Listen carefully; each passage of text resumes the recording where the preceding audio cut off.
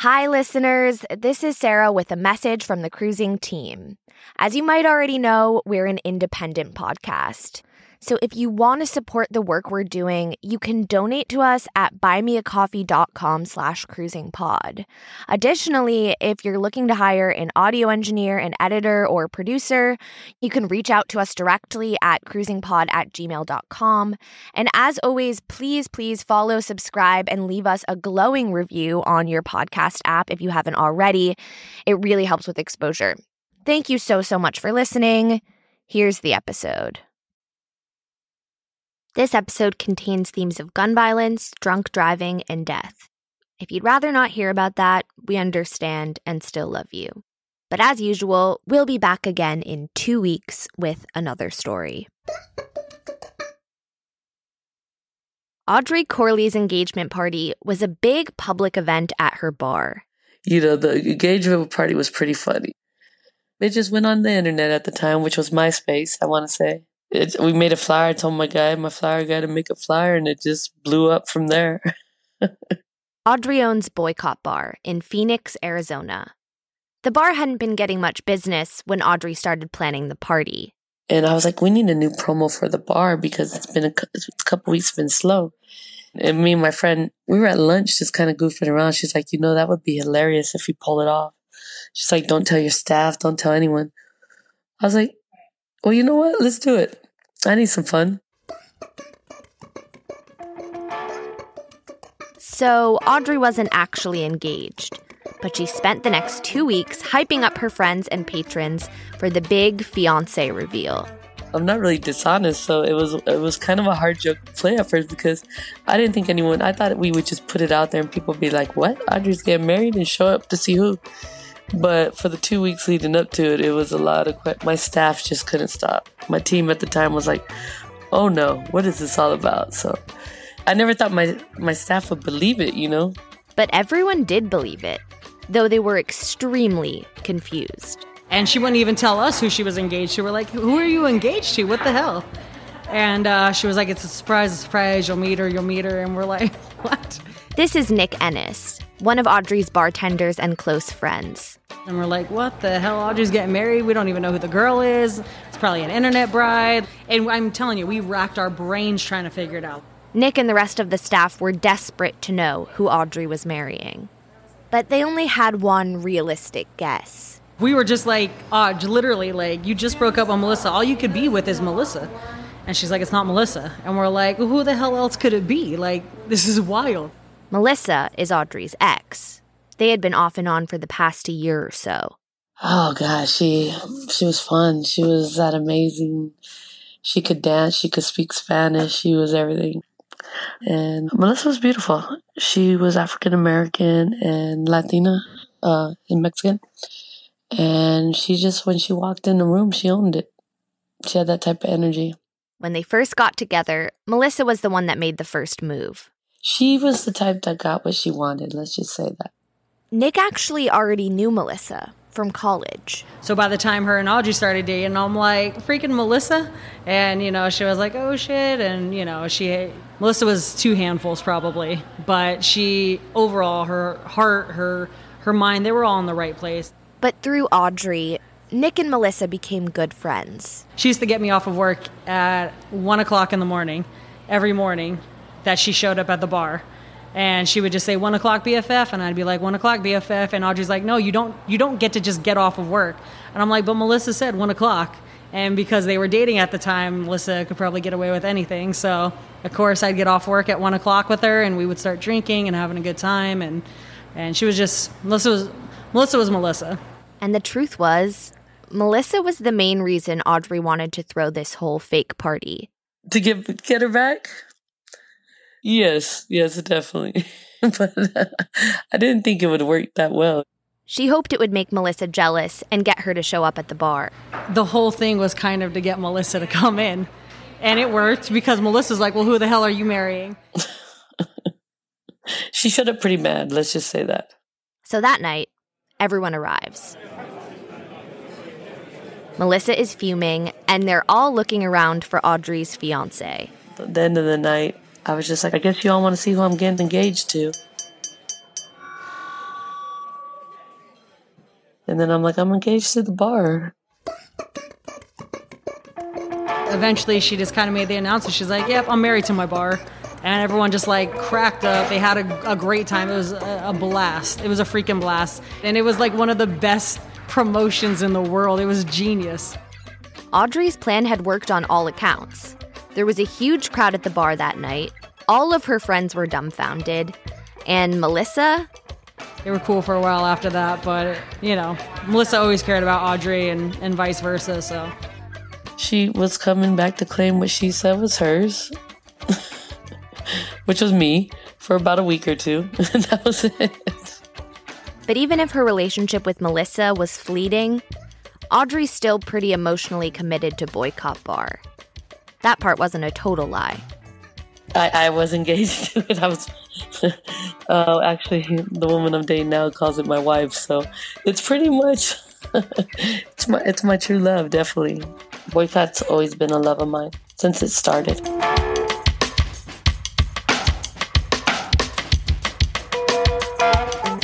This is Cruising, a podcast about the last lesbian bars in the U.S. My name is Sarah Gabrielli, and I'm traveling to each one of them with my two friends and chosen family.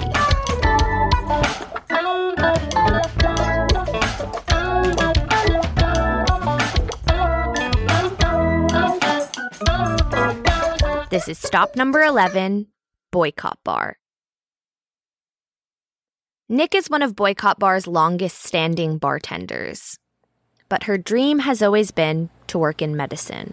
Well, my mom's been a nurse for, I don't know how many years, 40 plus years. And she started in New Jersey, and just the stories that she told me from working in the hospitals. And I was just always so intrigued. And of course, Nick wanted to be just like her mom. So she started seeing some patients of her own. When I was little, I just wanted to quote unquote, do surgeries on my stuffed animals. I always thought someone was sick. I needed to take care of them. I always thought my stuffed animals had a fever, and the only thing I could do was take their tonsils out. And she would explain to me no, if they have a fever, you have to break it down. And she would go through the steps with me. Okay, what does a fever mean? What could cause it? That's kind of what it stemmed from, is we would go through the process, through the steps, and you got to figure out what's causing the problem. You have to go through the options, and you got to figure it out to get the solution. So I like that. Nick ended up going to undergrad for psychology and later getting her EMT degree. I kind of do it all. I'm like Barbie over here. But Nick has never actually worked as an EMT because she's been working as a pharmacy tech. So while I was doing pharmacy, I was going to school for my EMT. And then I just never got to make the transition because I was getting in so deep with pharmacy. And I always made it a plan that I was going to start working and that I was going to leave the pharmacy, but it just never happened that way. But Nick still thinks about becoming an EMT. I know I can always go back to it. That is actually my true passion. But I eventually want to go back and redo my EMT and probably do that to kind of finish out, Because while Nick enjoys working at the pharmacy, helping people in a more hands-on way is her true passion. I want to, save people. That's kind of my thing. If anything ever happens here, if someone gets hurt, if there's an issue, something medical, I'm the first one that they call. I'm on the scene. I thrive off of it. Nick still works at the pharmacy 9 to 5, 5 days a week. But she's also busy with her other job at Boycott Bar. That's where we met her. And at Boycott, as Nick mentioned, she's sort of fallen into the role of resident medic. I usually am the go-to person if anyone ever gets hurt, something's wrong. I'm kind of that person. There aren't often medical emergencies at Boycott Bar, but it's always good to have a trained EMT around, just in case something comes up. Here we've had little minor things, piece of glass slash someone's foot. We had to take care of that. We had a guy have a seizure outside. The girl that sliced her foot open, it was more just holding the wound. We tried to clean it a little bit. We tried to wrap it. We told her friends to get her to the hospital. It was pretty deep gash. She really needed stitches, and she was fighting us because she was intoxicated. And those are kind of the hardest things to deal with, because in this business, people don't really get what's going on, and we're all sober and we're trying to help you, but when you're intoxicated, your brain's not all the way there. So that's kind of the hard battle. Nick was a teenager when she first met the owner of Boycott Bar. Audrey. She recruited me out of high school to play basketball in college. She's my basketball coach. So right after I finished playing, I kind of just started working, and I kind of worked my way up from door person. I've done security, bar backing, bartending, kind of just done it all. That's crazy that she's essentially been your leader for so long. For half of my life, I will say she's literally been in my life. Yeah, she's one of my best friends, so. But Audrey's impact on Nick's life all started on the basketball court. She's an awesome coach. She's a very motivational person, and I think that was her biggest role in our lives, along with conditioning. So she killed us for sure with running, but I will say that it was also discipline. It was also teamwork. It was everything that we incorporate here at the bar is kind of what I've always grown up with. Teamwork, making sure everyone's good, you don't leave anyone behind. So Audrey's leadership style is tough but effective. I mean, she ran us for a solid hour straight. I think we all pretty much hated her at the end of it, but in the long run, it was probably one of the best things because it brought us all together, and I think that was kind of her main thing. It was around this time that Nick started discovering her sexuality, and it definitely helped having coaches and mentors who were openly gay. Yeah, she was very much comfortable. She knows who she is. She's always known who she is, and she's a very strong female, and she rocks the shit out of it, and she's always been a very strong woman. And I think that was the big thing. Audrey also came out after joining her college basketball team. After college basketball, that always helps you come out. There's nowhere you don't find a bunch of lesbians until you hit the college basketball team, So it was kind of where I felt free to come out, and that's what helped me. I met a bunch of beautiful people that were my teammates, and then I came out. I should probably mention here that we interviewed Audrey on 2 separate occasions. Once when the room was quiet, and once when it was not. Right now, she's at Boycott Bar, which is right off of a noisy street. After college, Audrey stuck with basketball. She worked as a coach from 1999 until 2012. But I thought I was going to be a college basketball coach forever, to be honest with you. But she had started bartending a few years before that even. In 1993. I was 18. I walked into a bar looking for a job. Actually, it was a restaurant, looking for a job, trying to be like a hostess. And he's like, I don't need a hostess, I need a bartender. And I said, well, never bartended. He goes, well, I need one today. And I was like, he's like, and you're here. And I was like, well, I guess I'm going to start working. Got behind his bar, and ever since, that's where I've been. So Audrey bartended on the side through college, and all while she coached basketball. In 2004, she started running a bi-weekly women's pop-up party that would eventually grow into what Boycott Bar is today. You're taking me way back now. So about 17 years ago, I started Boycott as a Roman party. We kind of started because there was a demand for a more upscale event for women at that time. So we started twice a month in different locations. At the time, she'd been managing one of the other Phoenix gay bars. And I was like, I'll just go start my own thing. That's kind of how Boycott came about. And then I always ran bars, but I wanted something for my own self. Audrey spent months promoting and planning the first party. She started by handing out little business cards with the deets. But first, she had to find a venue. I found a location in a restaurant that was kind of struggling. He needed business. And I went in and I told him, I'll bring you a bunch of business on a Saturday night if you let me do this. And he's like, well, I need someone to help me run my bar. Will you bartend for me? And at that time, I was like, okay, that's fine. You let me bring all my staff. I'll bartend. So I started bartending a couple of nights for him at his bar. And then in return, on Saturday nights, I got to do this event, Boycott. And then we did it there for, I want to say, 2.5 years in that location. When the owner of that bar decided to sell, Audrey found another location in the area for her parties. It was called The Vibe. This is around when Nick got her first job with Audrey, working the pop-up parties at The Vibe. Nick was 19 then, and she'd just finished the 2-year college where she'd been playing basketball for Audrey. Audrey was no longer her coach, so she could now officially become Nick's boss. She was short-staffed, and I'm a very reliable person, and I think she knew that from coaching me and the type of person I am. And so she, just I need someone. And I was like, oh, okay, whatever, I can sit and ID people or whatever it was. She had me do that first night. And then from there, it just literally grew and grew and grew. And here we are 10 plus years later. Nick found that Audrey's coaching style also translated to running a bar. Her main thing is the 5 Ps, so proper planning prevents poor performance. Basically, I'm on, so now I need to set everything up. I got to count the drawer, set my beer up, my ice, make sure my fruit is cut, everything's ready so that when we do get this big rush of people that come in, we're prepared. We're not sitting like, oh crap, we don't have this or that. We're ready to go. And that's something that she teaches everybody when they come in. So it was a good learning tool from then even to now. Today, Nick and Audrey are incredibly close friends and colleagues. When we visited, they were both bartending, working as a cohesive team and weaving around each other behind their big U-shaped bar area. They even have matching bartender-themed tattoos, which they showed us between mixing drinks. Well, someone said that Nikki wasn't a real bartender, and I was like, well, you're not a real bartender till you get a tattoo. So we went and got a damn tattoo. That's our tats. Not that you can see it, we tried to show you, but... It's a shaker, a measuring device, with a heartbeat. And a martini glass, and it's got a heartbeat through it.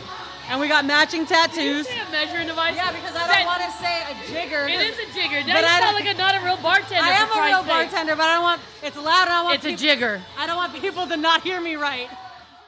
The bar is at the back of the large dance floor when you first walk into Boycott. There are high-top tables and chairs around the edges of the room, and larger-than-life portraits of Audrey Hepburn and Marilyn Monroe on the walls. We wanted to fill this place with strong women. If you keep walking to the right of the bar, past the jukebox, there's a side room where people hang out, play pool, and smoke. Thanks to the big grated windows along the front wall, there's lots of airflow. We knew we wanted this to be like a game room, so it's like a smoke room, game room.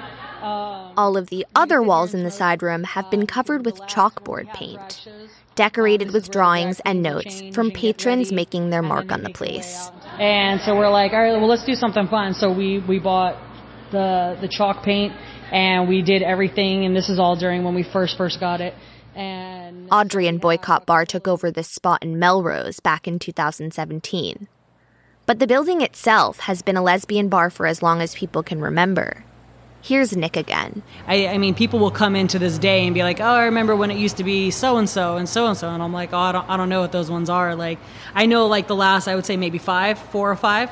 But I mean, this dates back, God, over 10 years, 15 years. People come in and they just tell me, oh, I remember when it was this. And I'm like, that's awesome. But in between the Boycott pop-up parties and opening this permanent Boycott bar in 2017, Audrey took a break from queer nightlife. And that's because of Melissa. Remember the woman Audrey tried to win back with her fake engagement party? In 2011, Melissa was killed by a drunk driver. It's all difficult to relive, but Audrey and Nick both believe it's important to talk about. I always say the more we can educate people on drinking and driving, the better. Her and her new girlfriend, they were headed to work, and a drunk driver at 4:45 on the freeway was going the wrong way and crashed into them, and they both died. So I remember kind of waking up randomly at like 6 in the morning, and I turned on my TV.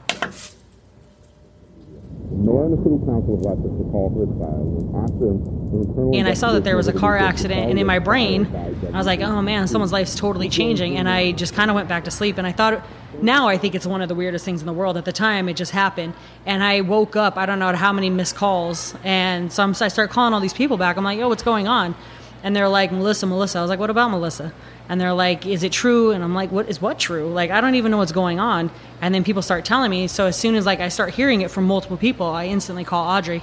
And she was already on her way to the hospital. And I was like, Jesus Christ, it's true. Like, I can't believe it. All I could do, I jumped in the shower and I just drove to try and go find her because I knew this was going to really mess her up. At the time of her death, Melissa had a 2-year-old son. Well, he lives with his father now. He's 13 now. And even though Audrey and Melissa were no longer together, Audrey was still a very active part of Melissa's son's life. We're bleeping his name because, as Audrey said, he's only 13. You know, the only thing I can say that was always consistent with us was and the love I had for her. She knew that I was always going to take care of her. and help out, and I adored him. Audrey still remembers the first time she met Melissa's son. They just started dating, and he was a baby, around 7 months old. We were setting up for an event at Boycott, the one we did at a Vibe. And she walked in and was like, I got something to show you. And I was thinking maybe it was like a new pair of shoes or something, and she was like, here's my son. I took him and I walked around and introduced him to my staff at the time, and that was it. I was in love at first sight, Audrey says getting to be in Melissa's son's life, even for a limited period of time, was a game changer for her. My best friend always says I was rolling around with bottles of liquor in my car, and then after I met him, it was car seats and baby bottles in my Tahoe. So since that day I met him, I was in his life until she passed. When Melissa passed, one of the most difficult parts for Audrey was that she lost her son as well. Her ex-husband never let me be active in his life again after that, so I never got to see him again. Well, that's probably the hardest part because, our community lost two people, and I lost three, It does change your life, being like a mother figure and then not being anymore is very drastic. Everyone's like it gets easier with time, but it doesn't really get easier. You just learn to handle it different. And here's how Audrey has handled this tragedy. Ever since Melissa's passing, she's done everything in her power to prevent drunk driving. I take it real personal because, I am directly impacted. You'll never forget that phone call when you get that phone call that you lost someone you loved, The gentleman who killed him, he was a young kid too. He ruined his life because I think he's in prison now for 30 years or something like that. And you think about it, like everyone thinks, it's not going to happen. We're going to go out and we're going to drink and it's going to be fun and it can't happen to me, but it really does happen to everybody once you take that. You go out there and you drink and drive, you put everybody in danger. You put yourself, you put the community. Audrey has a larger purpose now, more than serving drinks and meeting new people, and even larger than nurturing her team and community at Boycott. More of a moral issue for me because it does hit home, So I think that's why I'm in this business, to be honest. And Audrey's staff has her back on this. They knew Melissa too. It's not exactly part of their training, but it might as well be. Here's Nick.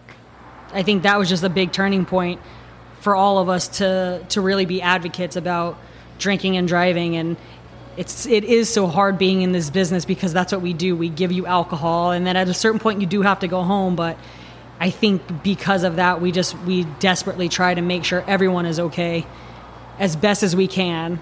And how do they do that? For one, Audrey and her staff pay close attention to how much patrons are drinking. But our first policy is, we slow them down, cut them off. Our job is to get you drunk in a sense, But if we know you're too drunk, not only will we call you an Uber ourselves, I don't know how many charges I have on my phone alone, paying for people's Ubers so they get home, but we'll take you home. One person will drive, another person will follow, and we'll make sure that you get home. Nick and Audrey have story after story of getting people home safely. Too many to count. There was an elderly guy, maybe 3 weeks ago, a month ago, and he was not with it at all, and we sat outside with him. We called him an Uber. We offered to drive him home. He really couldn't tell us, and we finally got an address out of him, and we paid for an Uber. We waited outside with him, and, we made sure he got in the car. He had a mask. He was good. He got to go home. But there's been plenty of times where Audrey will just be like, Nick, get in your car. I'll drive. Follow me. And we just do it. And wherever it is, it kind of is. Sometimes it's like, crap, we got to drive all the way over here. But if it means not losing a human, a soul, to something so horrific as drinking and driving, then we're about it. But it's not always easy to stop a drunk person from getting behind the wheel. You can be dealing with a calm, cool, collected person who automatically goes crazy on you. And you got to be willing to handle it. So, that's just how it goes. It's very situational, each situation, to be honest. At the end of the day, though, it's worth whatever shit a drunken patron might throw at them. It's a safety thing. It's a caring thing. We just always want to make sure people are okay. And I think that's what makes this staff just so freaking cool, is that we genuinely care about these people. Even if you come and you yell at me, I'm like, okay, whatever. I know you're intoxicated. You're going to forget about it tomorrow, but I'm still going to make sure that you're good now. Many people are actually quite grateful to have someone looking out for them, and often surprised. And so many people are like, even when we take them home, they're like, you're really taking us home? And we're like, yeah, we're really taking you home. And they're just so appreciative. It's wild. Like, that the staff took me home, the owner took me home, and they can't believe it sometimes, but we'll do it for anybody. We don't care. It just is, if we're the ones who are serving you and, you know, we're doing this, we're also going to make sure that you're going to get home. You have family, kids, we don't know, but we want you to get home safe. In fact, multiple people we talked to at Boycott confirmed they've seen the staff do this or they've received this kind of treatment themselves. Take Sir Nate, a regular customer and drag king at the bar. Audrey has taken him home twice. So there was a night where I was a tad bit intoxicated, and she took me home and made sure I was safe. There was another time where my Uber kept canceling, and she was like literally lives right behind the bar, but she was on her way somewhere in my direction and was like, hey, I'll take you. No problem.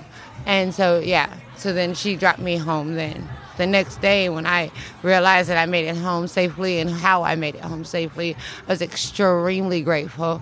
And there's been multiple times that I've witnessed her, not myself, but witnessed her give a ride home to other people. This is the type of person that not only bar owner that I want to represent, but this is the type of person I want to be friends with. But remember I mentioned Audrey took a break from Boycott for a few years? After Melissa's accident, Audrey fell into a depression. I wanted to kind of step out of the gay scene for a little while and just take a break. At the time, Audrey had been running the Boycott pop-up parties out of the vibe. She's still not exactly sure why she needed a break from that, but she knew she needed a change.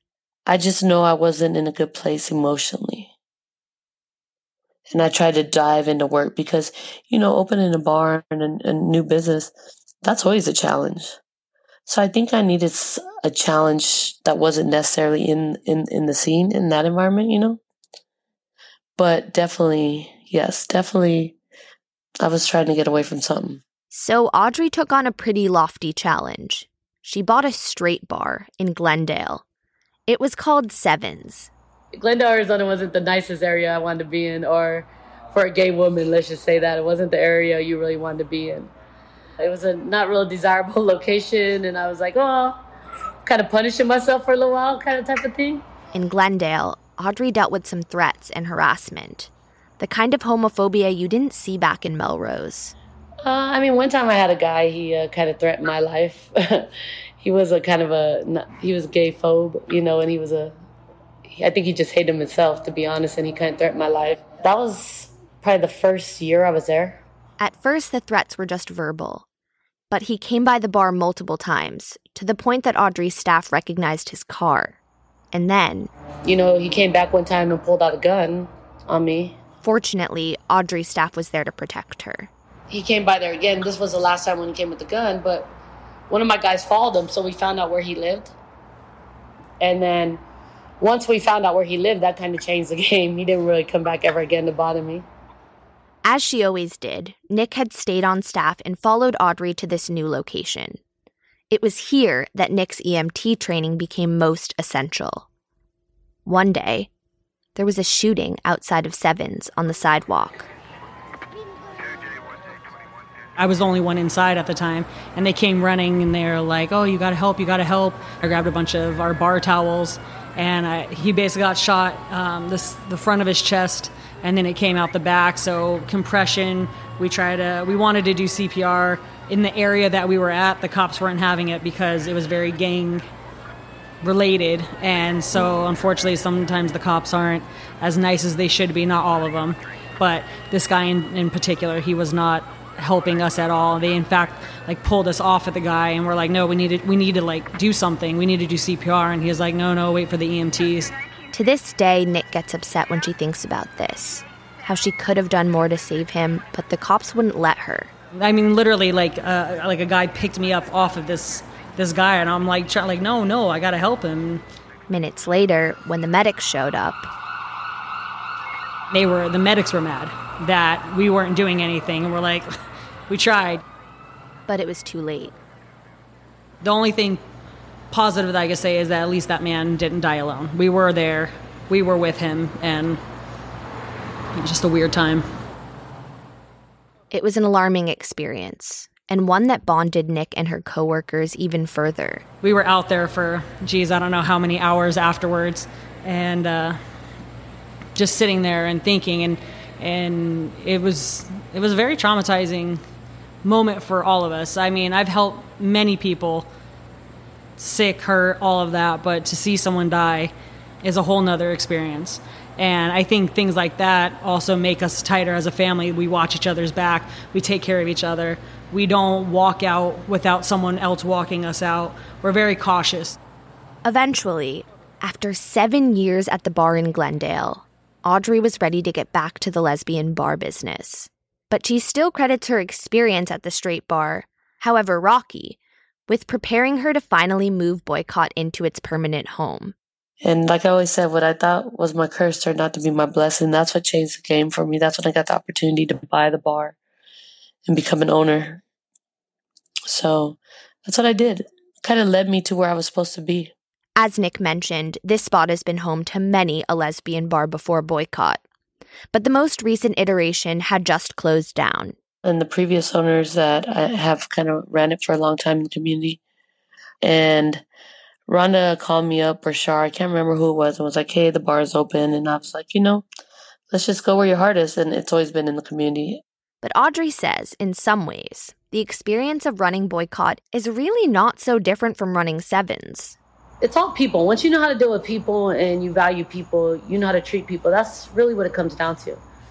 There really is no difference. It's pretty much the same, except for I have more women to pick out of now. I'm just kidding. I have a better dating pool. No, I'm just kidding. It's just more women. There's more women now. We're more women-centric. We probably have about a 60% women clientele right now. And the other 40%? I think we get great support, and everyone that comes through, guys, girls, gay, straight, everyone.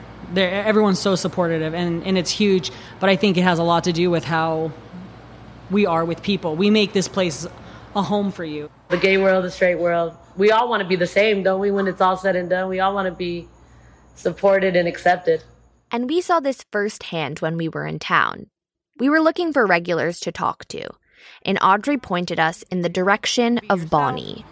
And I'm not a lesbian, so I'm just an old lady that comes here with my kids. Really? Yeah, I love Audrey, I love Nick, all of them. We always have fun here. You'd never guess this from meeting her, but Bonnie is a librarian. Oh, it's the best job ever. Oh, I love it. I'm a book nerd. Always have been. I love my books. I get to be with my books all day. I was at the library this morning, but I had to change out of my library lady clothes so I could come to the bar. Bonnie had changed into leggings and a long black shirt with white and gold letters. Oh, my shirt says save water, drink tequila. What was your library shirt? Reed. Phoenix Reed. Oh, and this shirt I have to tell you I got from my mother, who will be 73 next month. She first came to Boycott 3 years ago for her daughter-in-law's birthday. Either that or it was her friend's sister-in-law's bachelorette party. Depends when you ask her. But whichever in-law introduced Bonnie to Boycott Bar, she just fell in love with the environment. It's like being at the bar with my friends. And here you just, I don't know, everybody wants to be friends. You're perfect strangers and you're friends. In fact, Bonnie liked Boycott so much, she started bringing her whole family. We used to come twice a month at least. Since the pandemic, So my son comes here. He's also straight. We're here tonight for his wife's birthday. This is my sister. That's my son. He gave, not him, not that hottie right there, no. Oh. In there, that's all my kids. Oh, okay, I see it. It's a long-standing tradition in Bonnie's family to go out to bars together. My mom still goes out with us. My mom is 72 and comes in here and shakes her booty. Her mom's the one that started this whole tradition. Bonnie was 9, and her mom would take her out to this karaoke bar. Well, you're not old enough to remember Mr. Lucky's. A very long time ago on Friday nights, you could bring the family. And my mom would take us. And you could go up and sing with Jay David and the band, and that's what we did on Friday night. So you were able to be under 21. Yeah, I was like 9 or 10 when we started going. And why do you think your mom started doing that sort of thing? We're dancers and singers in my family. And Irish. Bonnie's mom has always been accepting of the gay community. When I was 8th grade, my mom had friends that she had brought home. And one was a drag queen and his boyfriend and 2 lesbian girls. And they were our family. You know, she's a product of the 60s. I don't know. And I tell everybody I'm just like my grandpa and Jesus. I love everybody. And one of Bonnie's sisters is gay. When my sister was 14, she walked in and said to my mom, I'm gay, deal with it. And my mom said, it's about time you told us. This isn't the sister Bonnie introduced me to earlier. Pretty much everyone in their little group clarified they were straight. Bonnie had about half of her kids with her at the bar that night. She has 6 biological children and has also taken in a family of 7 as her adopted children. They all became close family friends about 17 years ago. And their dad was very sick, and before he passed away, he said, you'll take care of my babies, right? And I said, yes, so they're mine. So 6 kids of his, and they were all between the ages of 9 and 20. And we're still together. I didn't officially adopt them, just, Pretty much Bonnie's whole family knows Audrey at this point. And some of Bonnie's fondest memories at Boycott involve them, well, we'll just call it teasing Audrey. My son loves to give lap dances on birthdays. Before the night's over, if you see, he'll be giving one to his wife. And he's pretty good at it for a short, fat guy. And for Audrey's birthday, he gave her a lap dance.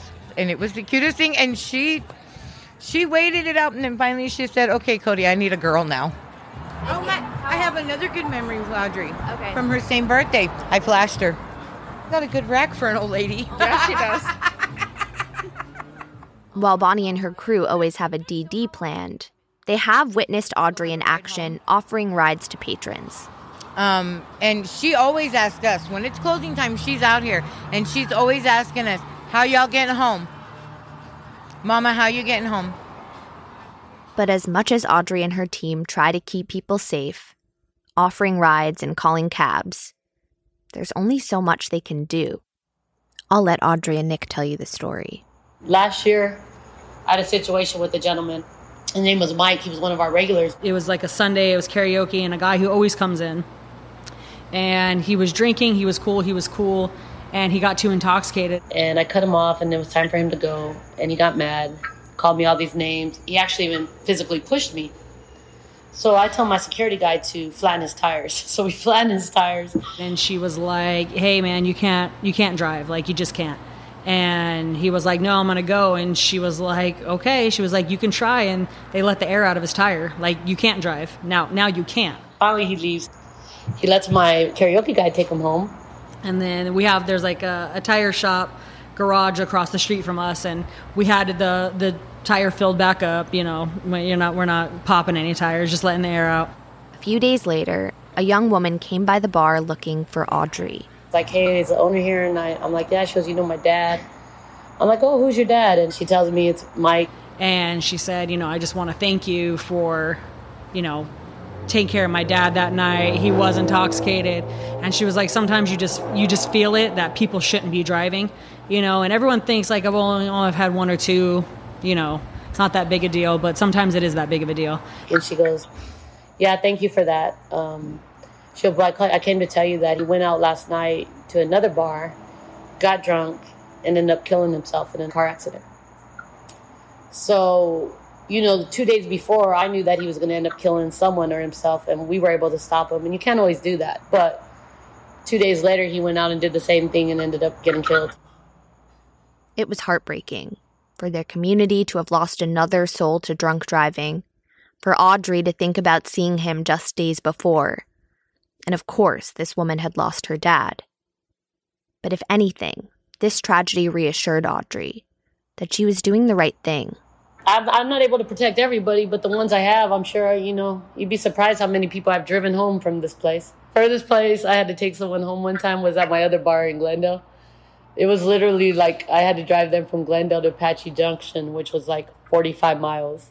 At least they got home safe and I felt better, but I knew someone wasn't getting that phone call, you know? And Audrey's confident that Melissa's and Mike's deaths have not been in vain, that every night her and her staff are saving lives, more than anyone will ever know. I guarantee you it has, because people have came back and told me, and they've thanked me, and they've done all sorts of things. And if we save one life in her honor, and Melissa's honor, and Dreesy's, then we're doing what's right, you know? And that way their death was never in vain.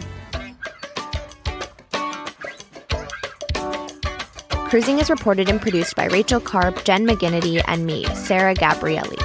Our theme song is by Joey Freeman. Follow us along on our road trip and see pictures at our website, cruisingpod.com, or follow us on social media at cruisingpod. If you like cruising, want to support us, and get access to more content, then join our Patreon at patreon.com/cruisingpod. Special thanks this week to Audrey, Nick, Bonnie, and Sir Nate, in memory of Melissa and Mike. You can listen wherever you get your podcasts.